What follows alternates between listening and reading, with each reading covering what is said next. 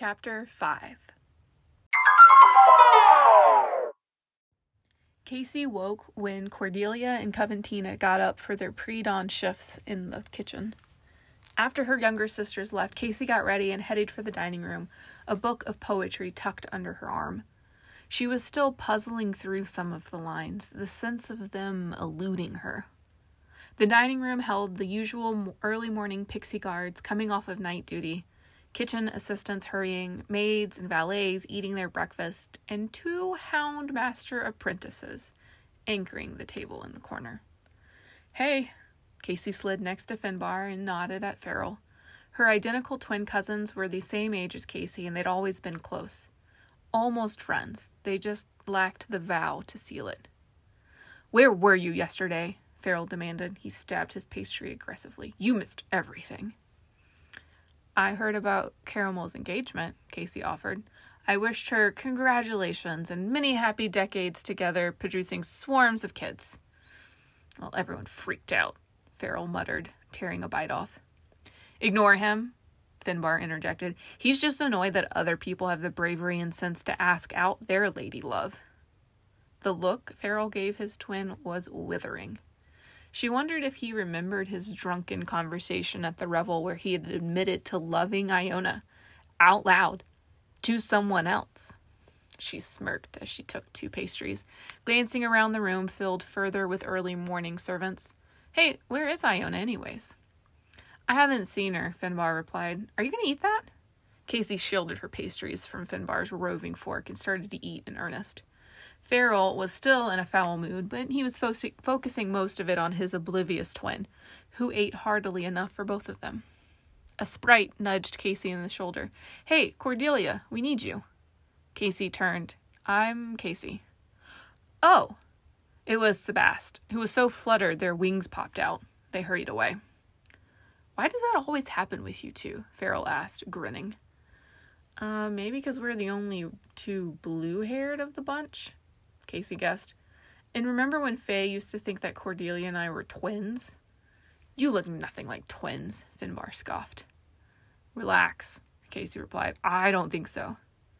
The twins were strangely protective about something that they said always bothered them.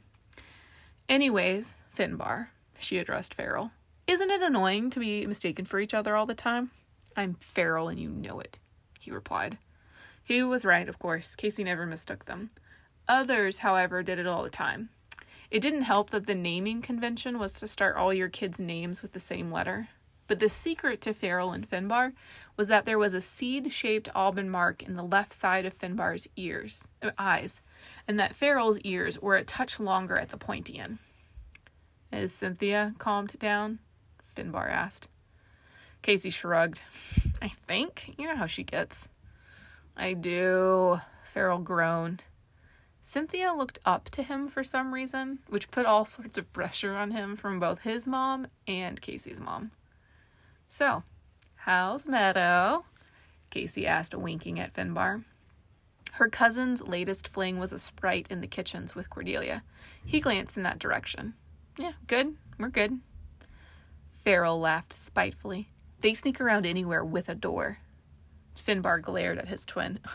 "We don't exactly have a lot of privacy in the palace. You have to take what you can get." "He came home covered in straw 2 nights ago." Finbar sniffed. "You're just jealous." Farrell scowled. "Of your many flings?" "Well, at least I'm not pining like a cowardly fool." Ignoring the twins as they started literally hissing at each other, Casey dug into her food. She'd be busy today. Finally, she spotted Iona entering the dining room with her brothers. Her brownie friend was dressed for her job as an assistant lady's maid. Her facial fur was combed and parted for the little cap that all the maids wore. Her nose quivered in excitement as she sat next to Farrell, but a careful foot of space between them. Humans often mistook brownies for talking foxes because of the fur and the pointy nose. But Iona's eyes shone with intelligence and love, not mischief and cunning like real foxes. Plus, Iona was at least 2 feet taller than any talking fox Casey had ever heard of. "Have you heard?" Iona asked, leaning forward. "You'll have to be more specific," Finbar declared, leaning back. "Of Caramel's engagement? Yes. Of the next starfall? Yes. No, Iona shook her head. They might bring humans to Underhill. Casey sipped her mushroom tea.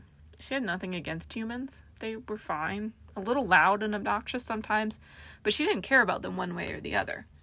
It was terribly difficult for the High Fae to cross over to the New World since, the way was haunted by ghouls and darkness Fae. Only desperate Fae went. Or those who had something to prove. Casey had been twice. Like it'll do us any good. The High Fae always keep humans to themselves, Finbar complained. We barely get to see them. There's going to be 3 this time. Iona clapped her hands. She found humans and their odd ways fascinating. I mean, it probably helped that humans tended to find brownies and High Fae the most interesting. Even the sprites' wings didn't give them an edge over foxy brownies. When? Casey asked. There's a summoning? Iona said. Isn't the library normally involved in those? Ah. Casey now felt dumb. Yeah, Jerry mentioned one. She hadn't even thought to ask what the summoning was for. It's gonna be after the next revel? Iona nodded hard enough that she checked her cap. A lock of long brown hair sprang free, and Farrell gave it a sideways glance, as if he was trying to visibly keep himself from touching it.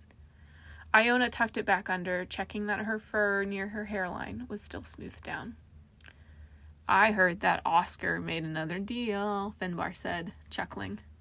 Another? Farrell groaned. Ugh, isn't losing your shadow enough? Some Fae are just born to be fleeced, Casey said, turning to glance at the sprite in question. Losing your shadow wasn't that big of a deal, but it did make explaining that you were Fae during an infestation of ghosts a little bit harder. Everyone knew ghosts didn't have a shadow. If he could deal away his merit height, he probably already would have, Iona said, reaching for another pastry at the same time as Farrell and their hands brushed. They jerked away, and a faint blush rose on Iona's ears. Casey rolled her eyes so hard she thought they might get stuck, like it had happened to Lord Hewell a year ago. She poured herself one last cup of mushroom tea and winced as her arms reminded her how sore she was from stupid Lord Gilmore's lesson.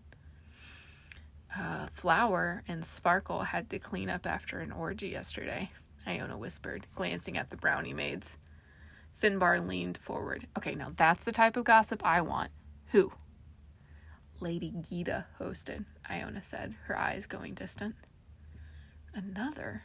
Casey murmured. That was the 4th in as many weeks. I mean, she wasn't going to judge another Fae's needs, but 4 in as many weeks was a sudden change of behavior for their heir. Lord Blizzard, Lady Katrina, Lady Adar, Sir Sawyer, Sir Cal, and... Iona trailed off. I'm forgetting one.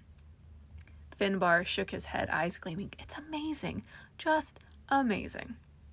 What is? Farrell asked. They host orgies, we clean them up. They summon humans, we clean them up. They lose their priceless crystals, we find them, Finbar whispered. But who is flighty, unreliable, and prone to flings? He straightened. Us, he snorted. Casey glanced at the sundial over the fireplace, the one that magically replicated with the palace's main sundial in the back meadow recorded. It was dawn now. New moon days always meant a lot of cleanup, while also being alone for most of the day.